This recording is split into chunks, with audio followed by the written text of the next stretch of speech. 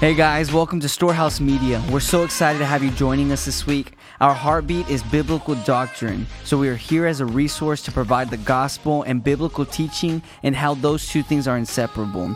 Join us every week as we tackle different topics regarding faith, life, and truth, and we hope you enjoy this week's episode.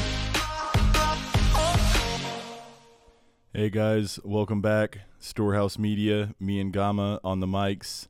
Israel left the tech tables and moved to San Antonio. He is no longer with us, guys. He's now with the San Antonians. Yep. So we are running this thing on some audio for a while, and we may visit video again later on down the road. But right now, this is where we are, and we're pretty pumped. We are technically starting what we call season 2 today, right? Yeah, technically. So, yeah, we're 16 episodes in, so this will be episode 17 or episode 1 of season 2. Man, we're pumped. Yeah, it's going to be good. So we decided, we thought through this, and we figured it'd be a good idea at this point to kind of move into something with more of a flow. Yeah. Other than just kind of random topics here and there as we go through it. And so as we thought about it and wrestled through it, we kind of came up with an overall theme of something we want to follow for a while. And we're really going to look at the value of life, right? And that being from essentially Genesis chapters 1 through 3. Yeah. And we're not going to exposit it, verse by verse, but we're going to use different parts of it and hopefully start at a very foundational point. Yeah. To lay the groundwork for the value of life, and then be building on that in all the different facets of life. Yeah, and Daniel's mentioned it before, and I think like 2 or 3 times on our podcast, saying, you tell me a sin and I could bring it back to Genesis 3. Yeah. But honestly, our goal with this season and with these next, however many episodes God wants for us for this is to essentially bring back every aspect of life today back to Genesis 1 through 3 and how our foundation can be found there and God's purpose through us can be found there.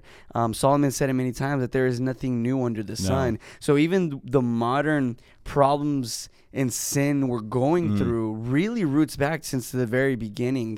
Whether that be sin or that be purpose or value, like the value of life. It all goes back to the beginning. Nothing is necessarily new. Nothing's new under the sun. Everything we're seeking after is the same thing people have been seeking after since the dawn of man. Yep. And so all the questions, all the problems and the questions can be answered in these first 3 chapters. Yeah. So without further ado, today we will jump in. And what we're going to look at today is essentially the reality that there is a God. Yeah. Right? There's a God that created. Genesis chapter 1, verse 1, in the beginning, God created the heavens and the earth. And so for some of us, we may go, wow, but I think that's actually a really important factor that we have to keep in mind. Yeah. If there's a God that created. And the reason I say that, James chapter 4, verse 14, James says, "For you are a mist that appears for a little time and then vanishes." Yeah. Right? So if you think about like what is your life? Yeah. Well, you're a mist, right? You're here and then you're gone. You're like the dew or the fog in the morning. And as soon as the sun comes up, you're gone, and your effect is very small, right? Like you wet the grass a little bit and then you're done. You do nothing really. Yeah. And so I've always heard this like what's it called? I guess this analogy, not really analogy, it's imagery, that if you go up to a headstone in a cemetery, you've got birthday, death day, and a dash in between. Yeah. What are you doing with that dash? And so that's kind of the question we want to ask is, right, like what we should make if we have this life and it's but a vapor, it's this tiny little fragment of time within the span of the universe or the span of history. How do we make it count? Yeah. Right? And so I think in our culture especially, we have this motto, this like mystery of life, so to speak. And so with that, we're because life seems to be such a mystery, we're in this place of constantly trying to make our own meaning to it, our own value to life. And I would argue that's really I'm gonna read a quote from a Supreme Court hearing. And the quote comes from a guy named Anthony Kennedy. And this is what he says, right? And so he's talking about liberty or freedom. Yeah. And this is what he says. And I want to read this because in reality, this quote, I would argue, is the lens or the worldview of our culture. Yeah. Right? And so this is what Anthony Kennedy says. He says, at the heart of liberty, or at the heart of freedom, is the right to define one's own concept of existence, of meaning, of the universe, and of the mystery of human life. And so his argument ultimately is this: because you're a person, and because you have freedom, with that freedom, you have the right to define the meaning of everything, including your own life and your own existence. Wow. Now, that would be true if there were no intelligent creator that created. That would be a very true thing. Yeah. But if there is an intelligent creator that created, then we do not have the right to define our own purpose, our own meaning, and the meaning of the universe or anything else. You could say we have the ability, and we do. That's what free will is the ability, but it doesn't give us the right. And so as we look at this, we want to see that, like, if there is a God and he created, then he had an intention behind his creation, and his purpose is superior to our interpretation of it. Right? Yeah. And so that's the thing we need to keep in mind. Why are we looking at there is a God? Because we're looking at the value of life. Yeah. Right? And if we're going to look at the value of life, we need to see what the intention behind life is in the first place. And so that's kind of where we are. And I just want to say this. I know that coming from this standpoint, from a more of a non-biblical background, or maybe some people who were like, I don't like religion, I'm just spiritual. You think that looking at these things would be oppressive, right? Like, to say that God created with an intention, that puts restraint on our life. And if it puts restraint on our life, then it takes away from our freedom. Yeah. But if I could give a quick analogy really quickly, I like bass fishing. I'm a big fan of it. Imagine, Gama, that you're one of those people that's like, no, having restraints is oppressive. It's not free. We need to free people. So if you and I go fishing one day and I catch a bass, and let's say it's a big one, and I pull it out, and I'm holding it up, and I take a picture with it, and then I'm like, you know what, Gama, this is stupid, man. This bass needs to be free, right? Leaving it in the water, like making it live in the water, that's not free. So let's say I just throw it on the bank. What's going to happen to that bass? It's going to die. It's going to die. Yeah. Because what we think is liberating for the bass is actually killing it. Yeah. So in order for the bass to have true freedom, it needs the proper restraints in place. Yes. And so if we want to look at the value of life, the meaning of life, and how to live life well, then we need to have the proper restraints in place. And that begins with the God who created. Yeah. Right? Because another analogy I always like to use, I have a old 99 Wrangler, and I love that Jeep. It's way faster than Junior's car. And I always tell people, I'm like, what would happen if I drove my Jeep? Like, no snorkel, it's all stock. What would happen if I drove my Jeep into a pond that was 30 feet deep?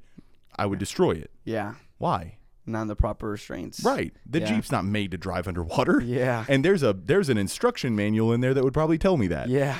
In God being a creator and writing us a book inspired by himself, we have that. We have the right restraints and the proper freedoms that God's given to us. And so we need to identify those things. Yeah. And I would say that he's even given us the natural flow of being within our restraints, that whenever we aren't in those restraints, things just are forced. They're very forced. Yeah. And then, human beings, and I'm not pointing at anybody in particular, but really, like, a lot of people of this world going against the natural tendencies, go against the natural flow of things, because they're going against the natural restraints that God has given us, you know? And destroying themselves in the meantime. Exactly. Yeah. It's like throwing themselves into the bank, like into the shore, and like, you know what? I don't want to be bound by water. Yeah. But that water was given the fish life. Yeah. You know what I mean? Yeah, absolutely. So with that, today, really what we're going to tackle is, before even getting into, what are those purposes, what are those restraints, we really just want to look at the fact that God does exist, that he did create, and that should imply something to us. Like, that should have an effect and an application to us. And so where I wanted to begin in order to look at this is the meaning of God being God in the first place, right? Like, what does it mean for God to be God? And in order to explain that, the only passage I could really think of that I thought was beautiful was Exodus chapter 3, right? So if you don't know the context, Exodus 3, Israel has been enslaved. The nation of Israel has been enslaved, or the people of Israel, the Hebrews, have been enslaved under Egypt's tyranny for 400 years at this point. And God had promised a redeemer would come and rescue them out of slavery. And so now God is calling Moses in Exodus chapter 3 to go and lead the people of Israel, lead the Hebrew people out of slavery in Egypt. And throughout the process in chapter 3, Moses is no hero, right? He's a coward. He tries to bow out 5 times before God's finally like, listen, kid. Even after some miracles. Yeah. And so, it's interesting because in chapter 3, verses 13 and 14, this is what it says. It says, "Then Moses said to God, if I come to the people of Israel and say to them, the God of your fathers has sent me to you, and they ask me, what is his name? What shall I say to them? God said to Moses, I am who I am. And he said, say this to the people of Israel, I am has sent me to you." Now that's interesting. The wording, and there's a lot of speculation on what he means by I am. Yeah. And I tell you what it doesn't mean. It doesn't mean that I am everything, right? Yeah. From a panentheist standpoint, people are like, well, that means that God is everything. It doesn't mean that God is God's everything. not universe. No. God is God, and that's kind of what he's saying. He's saying, I am who I am, not who they want me to be, right? Like, that doesn't change. He's immutable. The way I read that is like God saying, nobody puts a definition on me. I tell you who I am, not the other way around. Yes. And that is exactly where I wanted to go with this, because I had heard, I think it was Paul Washer. It was either Paul Washer or R.C. Sproul talk about this passage. And as they were talking about it, they were explaining, it was actually Paul Washer. So he gave this imagery like this. So like, let's say it's you, me, and Israel's not here, so let's say it was Israel. Yeah. Let's say you and me are friends and we've met and hung out, but I've never met Israel in my life, right? And then I'm on the phone with Israel, and he's like, so tell me about yourself. Like, what do you look like? Who are you? Yeah. I'd say, well, like Gama, I'm a human. Yeah. He's Hispanic. I'm white. He has hair on top of his head. I don't. I'm a little older than he is. We could talk about stature, different stuff like that. But in the end, I've got comparing points to go, well, imagine these parts of Gama. I'm kind of like that in this way, but a little bit taller, a little bit this, a little bit that. God's saying, well, there's nobody you can compare me to, like right? That. Yeah. He's saying, listen, there is no who sent me. Just know that I am who I am. And I'm the one sending you. Yeah, and right? that reminds me of the point I brought up a couple of podcasts ago about something that I learned in one of my interpersonal relations class in college, that our identity and our attributes only exist because of others. Yeah. So like, for example, if I say, hey guys, like, you need to meet my friend Daniel, and you're like, well, how's Daniel? I'm like, well, Daniel's funny. He's a good looking guy. He's pretty muscular. Those three define who you are. Yeah. But you wouldn't have those identifications if I weren't comparing you to someone else. Correct. I see you as funny because I see you as relatively funnier than in comparison to other people, relatively muscular than other people, and relatively good looking than other people. Yeah. But I like the point that you're bringing up about God. Right. Yeah. Yeah. And so with him, you can't compare him. He can't say anything other than I am. Yeah, because again, going back to the throne room, he's holy, holy, or holiest, right? Yeah. There's no running buddy, and that's Isaiah 40:18.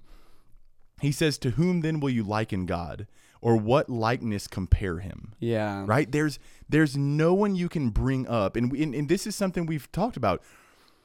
There is no leveling up with him, right? Yeah. God isn't even on a level. And so you can't go, well, in comparison to God, I'm down here. No, there is no comparison. Yeah. And it reminds me, and some people thought this was blasphemous, and I understand, but I think I know the point that was being made, and there's trepidation, I promise. Yeah. But in Age of Ultron, when, what was his name? He becomes like the thing, and he's like flying around. Yeah. What's that dude's name? Vision? Is it Vision? Maybe it is Vision. But they asked him, they're like, who are you? Are you the voice. What is? It is Vision. And they're asking him. They're like, well, who are you? Are you this? Yeah. Are you that? And he's like, I am. Yeah. Like I just am. Yeah. You know, and like I get what he meant by that because I get this passage, right? And so he's not God. He's nothing like him. Yeah. It's not even. But I remember seeing that in this passage made more sense to me. Gotcha. You know, yeah, that does make sense. Yeah, and even in the name, which I don't know what it is, bro. I don't like saying it. His biblical name as God revealed Himself. Some people feel comfortable with it. That's fine. I just don't. But it literally it means the existing one, right? Because well, how else do you can't call him anything else. Yeah. You can't even say the really big one. He's infinitely big. You know, like what do you do with that? Yeah. He's the existing one, the one that has existed. And even as he reveals himself in Exodus 3, the one thing I didn't read, he revealed himself in a burning bush. And Exodus 3 says that the bush was on fire, but it wasn't being consumed. And because it wasn't being consumed, Moses goes, what the heck, man, I got to check this out. Yeah. Right? He's a burning flame that doesn't even need the substance of the bush to stay aflame. Yeah. He is existing in and of himself. Yeah. And so he's so utterly different.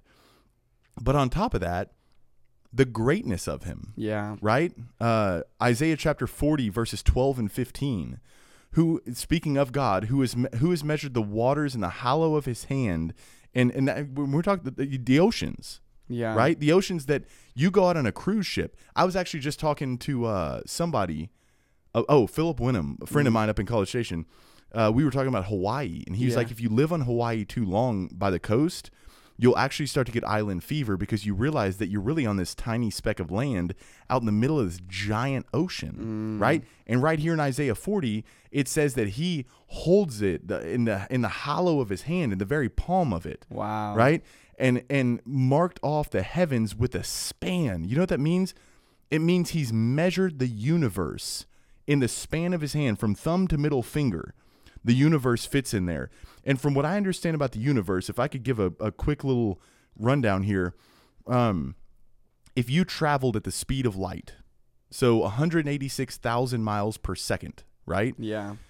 From where we are to the end of the known universe, and there's more beyond that. There's more, yeah. It would take 28 billion years at the speed of light to travel that.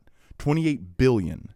We can't even comprehend that. That's incomprehensible for us. And it says that fits in the span of God's hand. More than that, because from our location to the end of the known universe, try imagining from one end to the other. Yes. 28 billion years, and he holds the entire universe that we don't even fully know. We can't comprehend. No. Absolutely not. No. He holds it in the span of his hand. Wow. And then he says, he enclosed the dust of the earth in a measure and weighed the mountains in a scale and the hills in a balance. Behold, the nations, the whole world are like a drop from a bucket and are counted as dust on the scales. Behold, he takes up the coastlands like fine dust. This is not... I don't know what vision or view you've had of God, but you need to erase it completely and just try to gain little fragments. Yeah. Because you're never going to have it in completeness. Yeah. He's so great. Yeah, and this reminds me of like the 5 chapters that God went on and on telling Job about. Have you done this? Oh. Have you done that? Dude, when I was reading those and when I read them again and again, I'm left like Job in the back of my seat with my jaw almost to the ground saying, God, who could compare to you? Who could compare? You know what's interesting about that? The reason that God had come down and confronted Job, because Job was starting to question God's justice, right? Yeah. He's like, dude, what are you, like, I haven't done anything to deserve this. Yeah. You're being a kid with a magnifying glass on an ant farm. Like, this isn't fair. So God shows up on the scene. Job has a lot of questions. Yeah. And what's funny is in those few chapters, God never answers why. But you know what Job says? What? Now I've seen you and I don't need to know. He said that like the first time and God still went on. God said, now put your big boy pants on. We're talking. He said, be a man and answer my question. It cracks me up every time I read it, man. Yeah. Man, Job questioned God and God came down and all he did was show him his greatness. And Job said, I no longer need an answer because you revealing yourself has sufficed. There's something bigger than me out there. And Job had no right to question God in the first place, but he had more right than any of us could because he was one of almost considered righteous on all of the earth. Yeah. And even he was not even had no authority, had no right to question what God does. Even though he was a far more law-abiding citizen and far more morally upright before God than us, he still had no right to question the Most High. Mm-hmm. Yeah. And so that, just keeping all those things in mind, man, he is magnificently grand. And the bigger we get a picture of how big he is and how amazing and great and vast and powerful, the more the trials and tribulations and confusing things of this life begin to wane and weaken. Yeah. Right? The more we see him as gigantic. Yep. But also, the more we see him as gigantic, the less we feel we have the right to determine what life is and what it isn't. Right? Yeah. And so we have to begin with the bigness of God. Yeah. And then we take another step forward.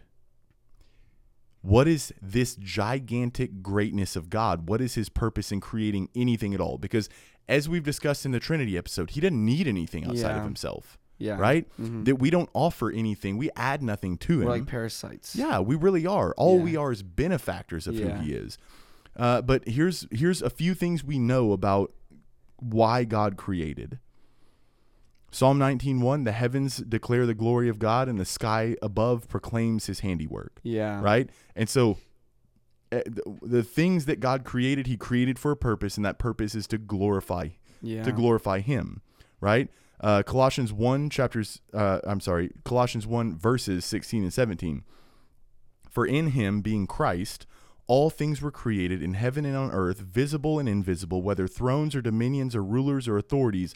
All things were created through him and for him, and he is before all things, and in him all things hold together. Wow. Right? Yeah. So whether spiritual or non-spiritual, whether demonic or holy angelic, whether human or dog or cat or dust mite or farthest planet to the farthest reaches, anything that exists for him, and it's being sustained currently by him. Exactly. Right? He's holding it together. Yeah. And for the people that have the question, like, okay, well, if God doesn't need us, why would he create? Right? And these are great answers. Sure. But these are suffice answers. Yeah. We could move on with this. But another perspective is kind of like let's say, Dan, you're a musician. Let's say you are a musician.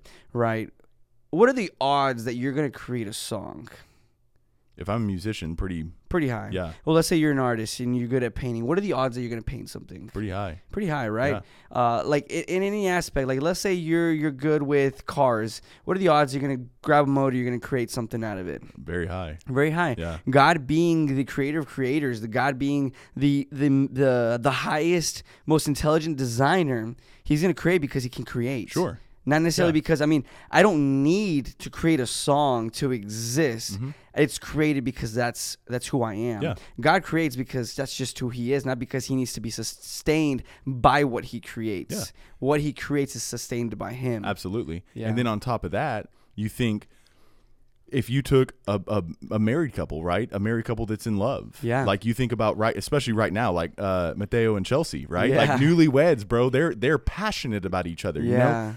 Why would Mateo do anything so loving for his wife? It's not so he can gain anything out of it. It's because he's compelled by love. Yeah. It's the same thing for God. He didn't create because he's like, oh my gosh, I need people to talk good about me, right? In the same way that Mateo is not serving so that Chelsea will praise him. He's doing it because he loves her. Yeah. Right? And so even in this aspect, when God created, he created because he can. Yeah. And he created to display his glory, to show his masterpiece. And at the same time, he created little us's so that we can so we can celebrate that. Yeah. So we can enjoy what he's created. And share in that. Absolutely. The same way a wife should be enjoying her husband's protection, provision, and love and cherishing, right? Yeah. Mm-hmm. Man. So then, Hebrews 1:3, speaking of Christ again, he is the radiance of the glory of God and the exact imprint of his nature, and he upholds the universe by the word of his power. So that goes right back to it. Anything that exists is existing because he has it existing. Yeah. Revelation 4:11, Worthy are you, our Lord and God, to receive glory and honor and power, for you created all things, and by your will they existed and were created. So once again, now it goes a step farther. First, it was by his will that he created them. Yeah. But it goes a little farther because it's also by his will that they are currently existing. Which means for us sitting right here, the breath going in our lungs, our heart beating, our brain functioning, that's happening for his glory. Yeah. He has a purpose behind that.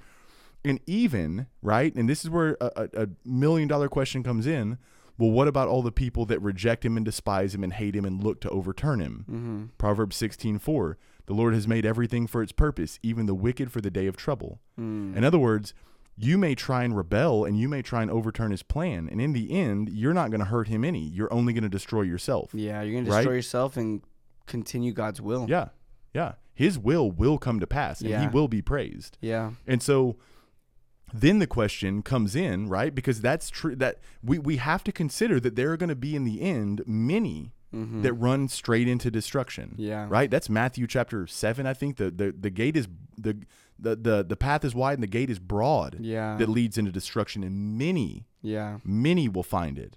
And so where do we fit in this whole idea? Okay, so God is creator. He's magnificently great, infinitely great, and he created everything for his own purposes. So what's our role? Well, in Mark chapter 12, and I'm going to paraphrase this, Mark chapter 12, some of the scribes and Pharisees they've been trying to trick Jesus into anything they could trick him into to get him in trouble, get him killed, get him imprisoned. And one of their lawyers had come up, super tricky guy, super genius, and basically poses the question, "Teacher, is it right that Israel pay taxes to pagan Rome?" Right? $1 million question. Yeah. God's holy race, God's chosen people under the oppression of Rome, why should we, God's holy people, pay to these pagan governments, right? Yeah. So Jesus says, okay, well, I know what you're trying to do. Yeah. Toss me a coin that you would pay tax with. Yeah. So he flips him the coin. He holds it up. He says, whose inscription? Yeah. He says, well, Caesar's. Okay, well, then give to Caesar what is Caesar's and give to God what is God's. And it says from that point, the whole crowd just shuts down in awe of his wisdom. Why? Well, what makes the coin belong to Caesar? Caesar's inscription. What makes you belong to God? God's inscription, because Genesis 1:26 says you're created in his image and likeness. Yeah. You're stamped with him. Wow. Right? And so Jesus says, listen, give to Caesar what is Caesar's. That's his business, but give to God what is God's. Yeah. And that's your life. Absolutely. Yeah. That's your whole being. Yeah. And so it goes a step farther, right? So you could say that to a non-believer. Yeah. You could say that to a non-believer. Listen, you've been created in the image and likeness of God, which means you belong to him. Yeah. That's non-optional. You belong to him. And so you give yourself to him, or you're held accountable in the end for what you've done, right? But then to the believer, it even goes a step farther. Yeah. Because to the believer, 1 Corinthians chapter 6, verses 19 through 20, or do you not know that your body is a temple for the a temple of the Holy Spirit within you, whom you have from God? You are not your own, for you were bought with a price, so glorify God in your body. Yeah. And it even goes, I was going to mention that too, but just in Ephesians 1, it goes even further for the believer that we're already inscripted, right? Yeah. We're made in his image and in his likeness. Yeah. But even further, a believer is sealed with the Holy Spirit. And at the end of verse 13 of Ephesians 1, it says, and now you Gentiles have also heard the truth. So now everybody who's a believer, the good news that God saves you. And when you believed in Christ, he identified you as his own. So not only is your very existence the inscription of God, but now you as a believer, not only are you an image bearer, but you are a Christ ambassador. Yeah. You now even more belong to Christ and to his submission and to his restraints. I'm putting quotation marks in the air. Yeah.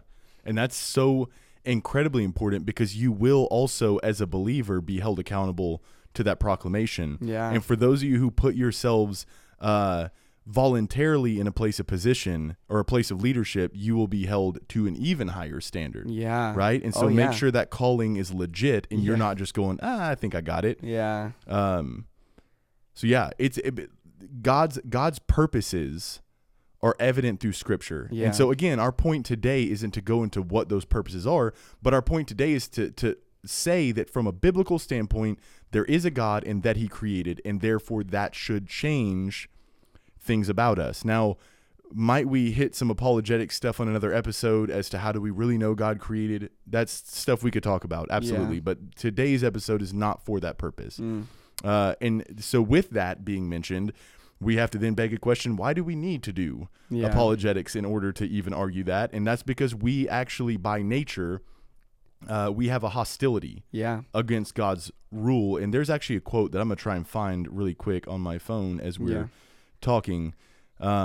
But we do. There's a hostility in our nature that doesn't want God to be in charge, right? And it finds its root in Genesis 3:5. Yeah. There's if you remember the story from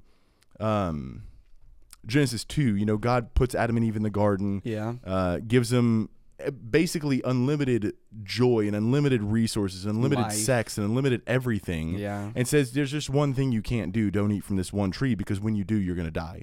Right. And as our speaker for Refuge, Andy Vanderveer, so beautifully pointed out, God says surely die, which means die. Right. And so it's not necessarily that you're going to immediately physically die, though that will happen eventually. But you'll also have a spiritual death. It's a double death. It's a terrible death. Genesis 3, the serpent comes along, and when he first tempts Eve, you know, she tries to rebuttal it, and she's like, no, God said if we eat from it, we're going to die, so we can't eat. And the serpent responds, you will not surely die. You're not going to die. Right. You're not going to die. That's an exaggeration. For God knows that when you eat of it, your eyes will be opened and you will be like God, knowing good and evil. Now, two things on that. Three things. One, he wasn't completely wrong. Our eyes would be opened. And he wasn't completely wrong. We would, to some degree, be like God. Because we would build up our own animosity, seek our own throne, our own morals. Exactly. And that's where the third point comes in. Knowing good and evil essentially means this: you'll have the right to choose for yourself what's right or wrong. You don't need him to tell you. And so Satan promises deity. He promises our own rule, our own authority. And that is the exact thing that we see still happening today. Listen, any denomination you go into, any church you go into, any religion you go into, a few things I can tell you. Number one, if they're telling you that you can be God-like or that you can be your own God, that is the same deception that Satan used. Right? So you need to get out of that. Right there. Yeah, you need to get out of that. But secondly, anywhere where people are calling you to follow your own heart or to decide for yourself, like, listen, you do not have infinite wisdom. You do not know the world's workings. You do not know the motives of people's heart. We need God's word to be a lamp to our feet and a light to our path. We cannot decide for ourselves what right or wrong is. We can't. We are a distorted creature. Our hearts have been bent, and ever since this fall right here, the greatest dilemma to humanity, to you and I, to every mistake you and I have ever made, to every tyrannical ruler that has conquered nations and committed genocide, in all of it, what it has been is somebody coming along and going, you know what I think would be a better idea? And that's what we do. That's what every one of us does. I'm not going to look up the quote from Thomas Nagel, but essentially, and you could Google it, it goes something like this. Thomas Nagel explains that Thomas Nagel was an atheist, and he wrote it. I don't know if it was a book or like a memoir, but it was his last words.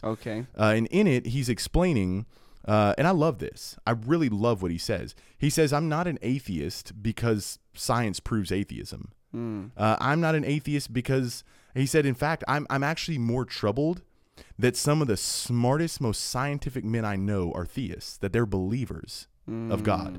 He said, that bothers me. And he says, because the reality for me is I don't want there to be a God. I don't want the universe to be that way. I don't want there to be a standard of accountability. I don't want any of it. Nagel wanted to be able to decide whatever he wanted without there being consequences. That's what he wanted. That's what he wanted. And he said, and you could find the quote, like I said, it's he says that. And what's interesting is that's actually how the Bible defines a fool. Yeah. Someone who wants to make their own reality but not deal with the consequences from their choices. Yep. And so we have this natural inclination within ourselves desiring to rule over God, right? And like, so for you, Gama, you know, you and I come from very different backgrounds. Yeah. For me, I went far off the deep end. You know, you grew up far more moral than I did. But the reality is for those, and I'm saying this because for some of our listeners, some of you have been very moral people your whole life, right? Yeah. You never were that bad, air quotes. But the reality of it is this: even if you consented to 999 out of 100 of what, or to 1,000 of what God said was right, Yeah. you're still holding one thing back and saying, God, you cannot touch this. Yep. Right? I'll serve you in these 999 things, but you cannot touch this one thing because this is the one thing I have to have. Yeah. Right?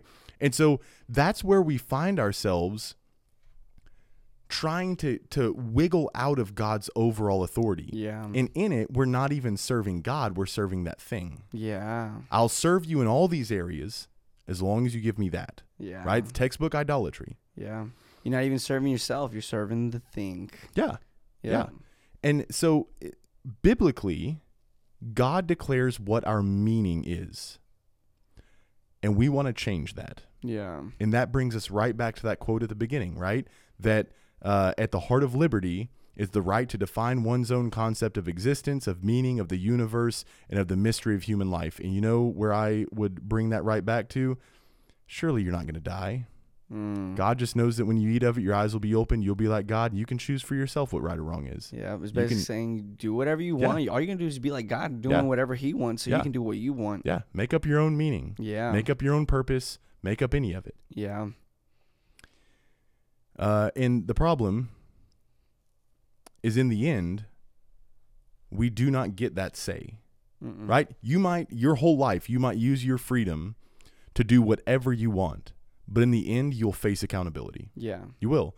Daniel 4:35, this is like one of my favorite verses in the entire Bible, and it's not because my name is on it. Daniel 4:35, Nebuchadnezzar speaking, he says, all the inhabitants of the earth are accounted as nothing, and he, being God, does according to his will among the hosts of heaven and among the inhabitants of the earth, and none can stay his hand or say to him, what have you done? In other words, what's your level of authority? Yeah. None. Nothing. None.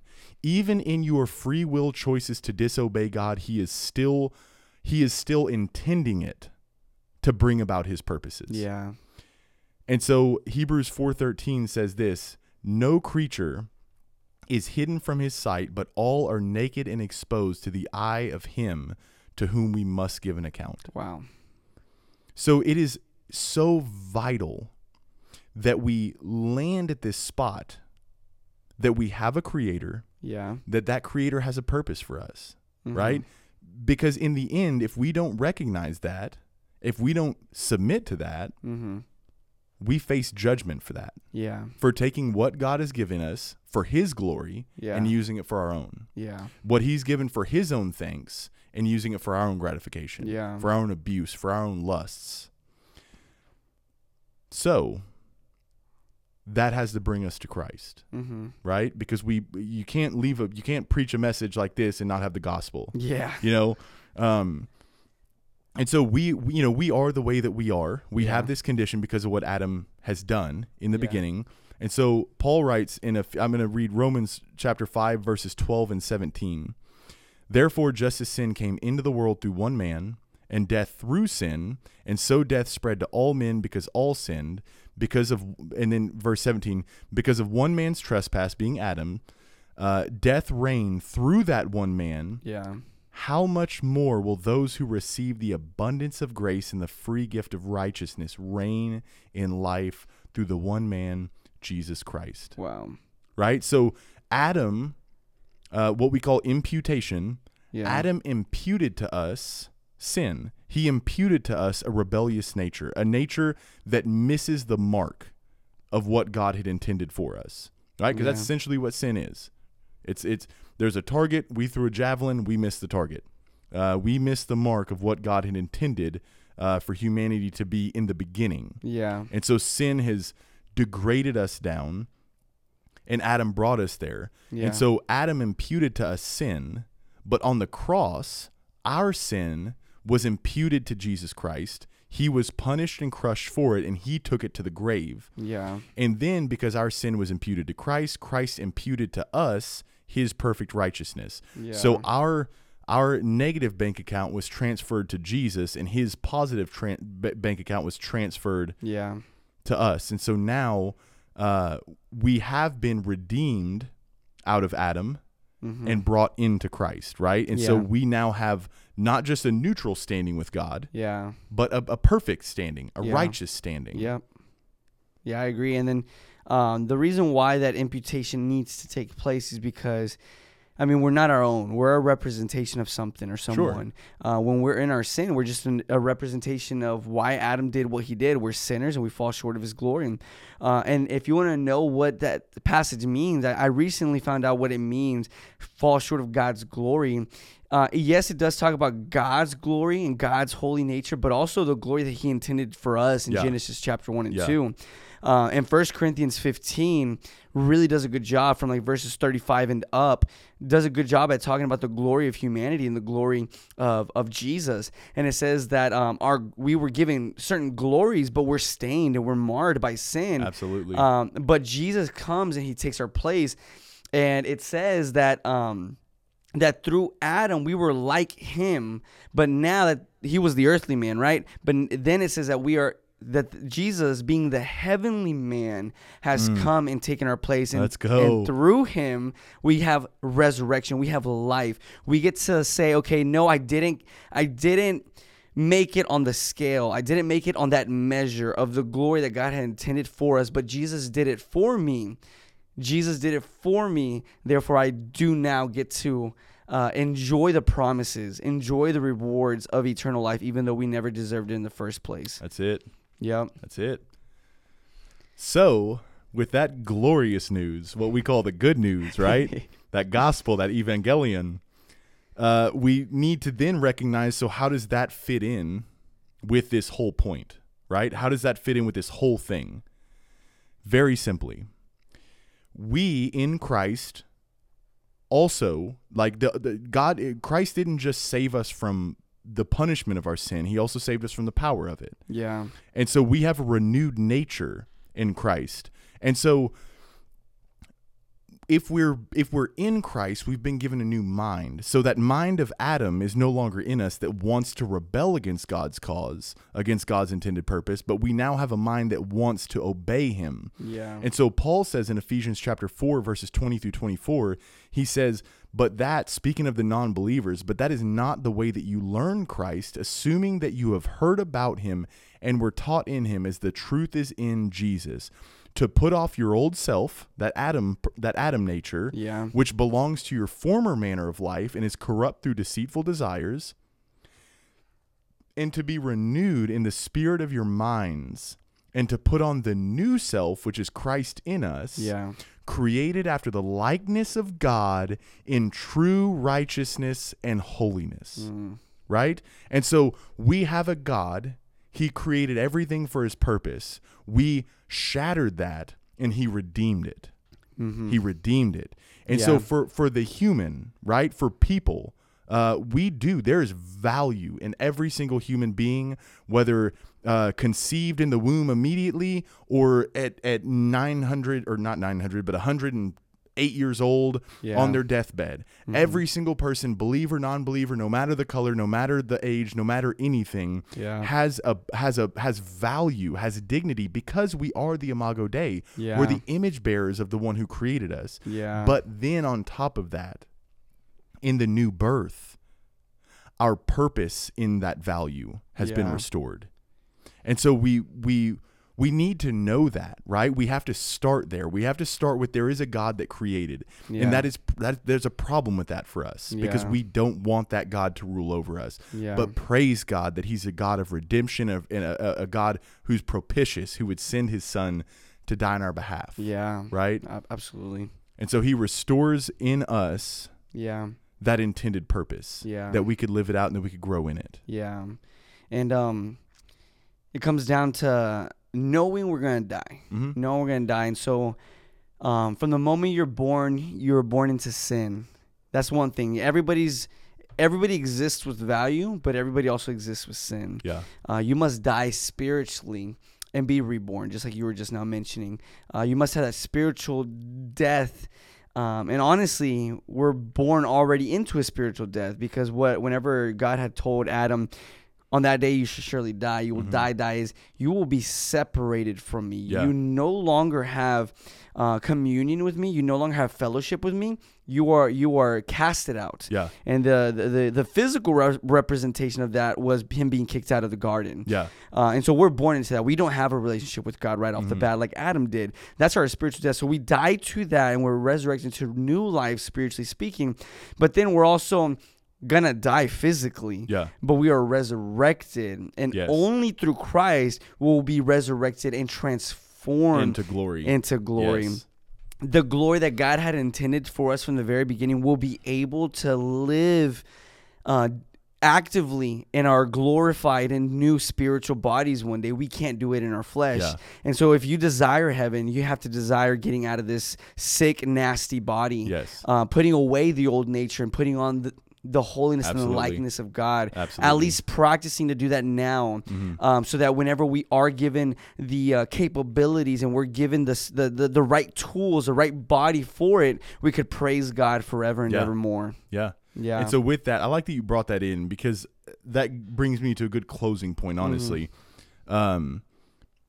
If we have been born again, then that intended purpose is restored. Right? And so if we want out of this corruption, then we should also be fighting against that corruption in this life, right? You can't go, I can't wait for the day of glory, and in this life you're never pursuing that glory, right? And Tim Keller, I was listening to a sermon from him today on God's holy people. And I like what he said, because he was giving this that, we are his holy people, and it is God's power. It's the power of regeneration, the Spirit within us, Christ in us, that's bringing that holiness about, right?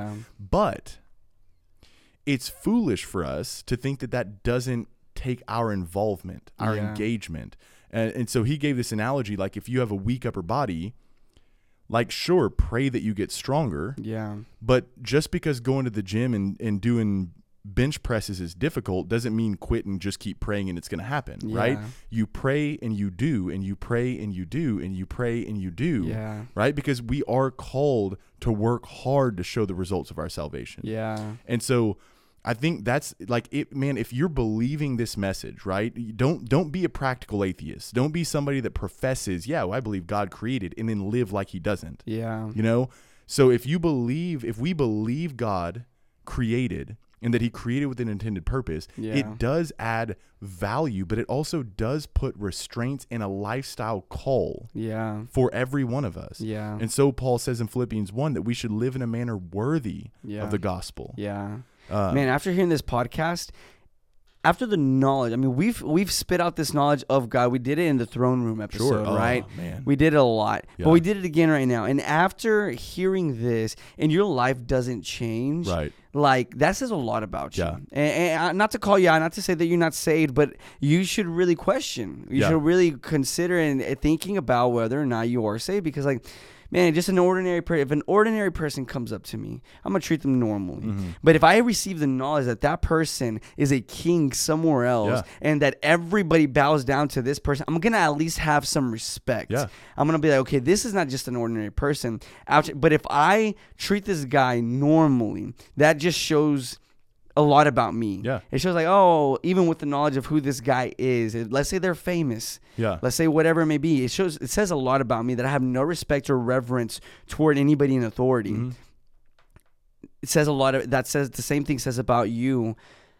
When you know this about God, when you know that he holds the universe in his hand, when you know how great and how holy and how perfect that he is, and you still live a life that isn't pleasing towards him, that isn't in submission to him, like, man, why? You know? And that was an example that I gave last Wednesday in our youth ministry, was like, man, you guys know that I'm here preaching tonight, and so you come with normal expectation. But if you knew that Kanye was coming to speak tonight and share his wisdom in life, whatever that is. Yeah. Right? People, first off, we would have had triple the numbers Wednesday night. Secondly, no one would have been on their phone other than taking pictures. Yeah. Right? Everyone would have been honed in wanting to hear what Kanye West has to say. Yeah. Because he's a celebrity, because he's had I guess what you could call a successful life. There's, all these various things.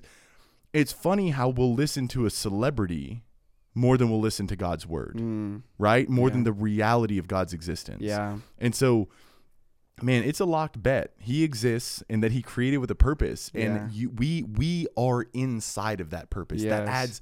That adds so much value and meaning to our life. It's not just fickle and do whatever you want with. Like, it has a legitimate reason to it. And the same value to the greatest person on earth, to the least person on earth. Absolutely. To the oldest person on earth, to the very youngest. Yes. In the womb even. Yes, absolutely. Yeah. And all that is stuff that we'll be tackling as we move forward and go through essentially creation and the purpose behind it. Yeah, we're really excited for what's to come, and I hope you guys are able to enjoy it with us and see it. It's definitely something that needs to be talked about. Yeah, for sure. So yeah, man, let's pray out. Let's pray. Father, you've blessed us with such a beautiful opportunity here, Lord, and I'm praying, Lord, that as you've blessed teachers and preachers of your word all over, Lord, that you would continue to bless and that you would continue to increase reverence and increase how our hearts hallow you, Lord, that we would glorify you as you've called us to do, and that, Father, not even just Gama and I, but Lord, the people that you've raised up on this planet who fear your word, who tremble at it, who seek to bring you glory, who seek to see Christ praised. I pray, God, that their voices would go higher than the heretics, than the false teachers. And I pray, Father, for a legitimate repentance from these men and women that are twisting your word and abusing it for their own glory, for their own riches, for their own name. Lord, all of us fall under your purpose, and we will have to give account. God, it has been a blessing to sit and teach your word. But Lord, we're praying because you're worthy of it, that it would take root and take effect in people's hearts, and that through the gospel of Jesus Christ, hearts would be renewed and people would seek and strive to live out your intended purpose for your name's sake and your praise. Amen. Amen. All right, guys, we'll see y'all next week. See y'all next week. Thank you so much for listening. We hope this podcast has served as a blessing to you. If you want to contact us or want more information, visit our website at storehousemedia.org or follow us on all social media platforms at Storehouse Media. Until next time, grace and peace.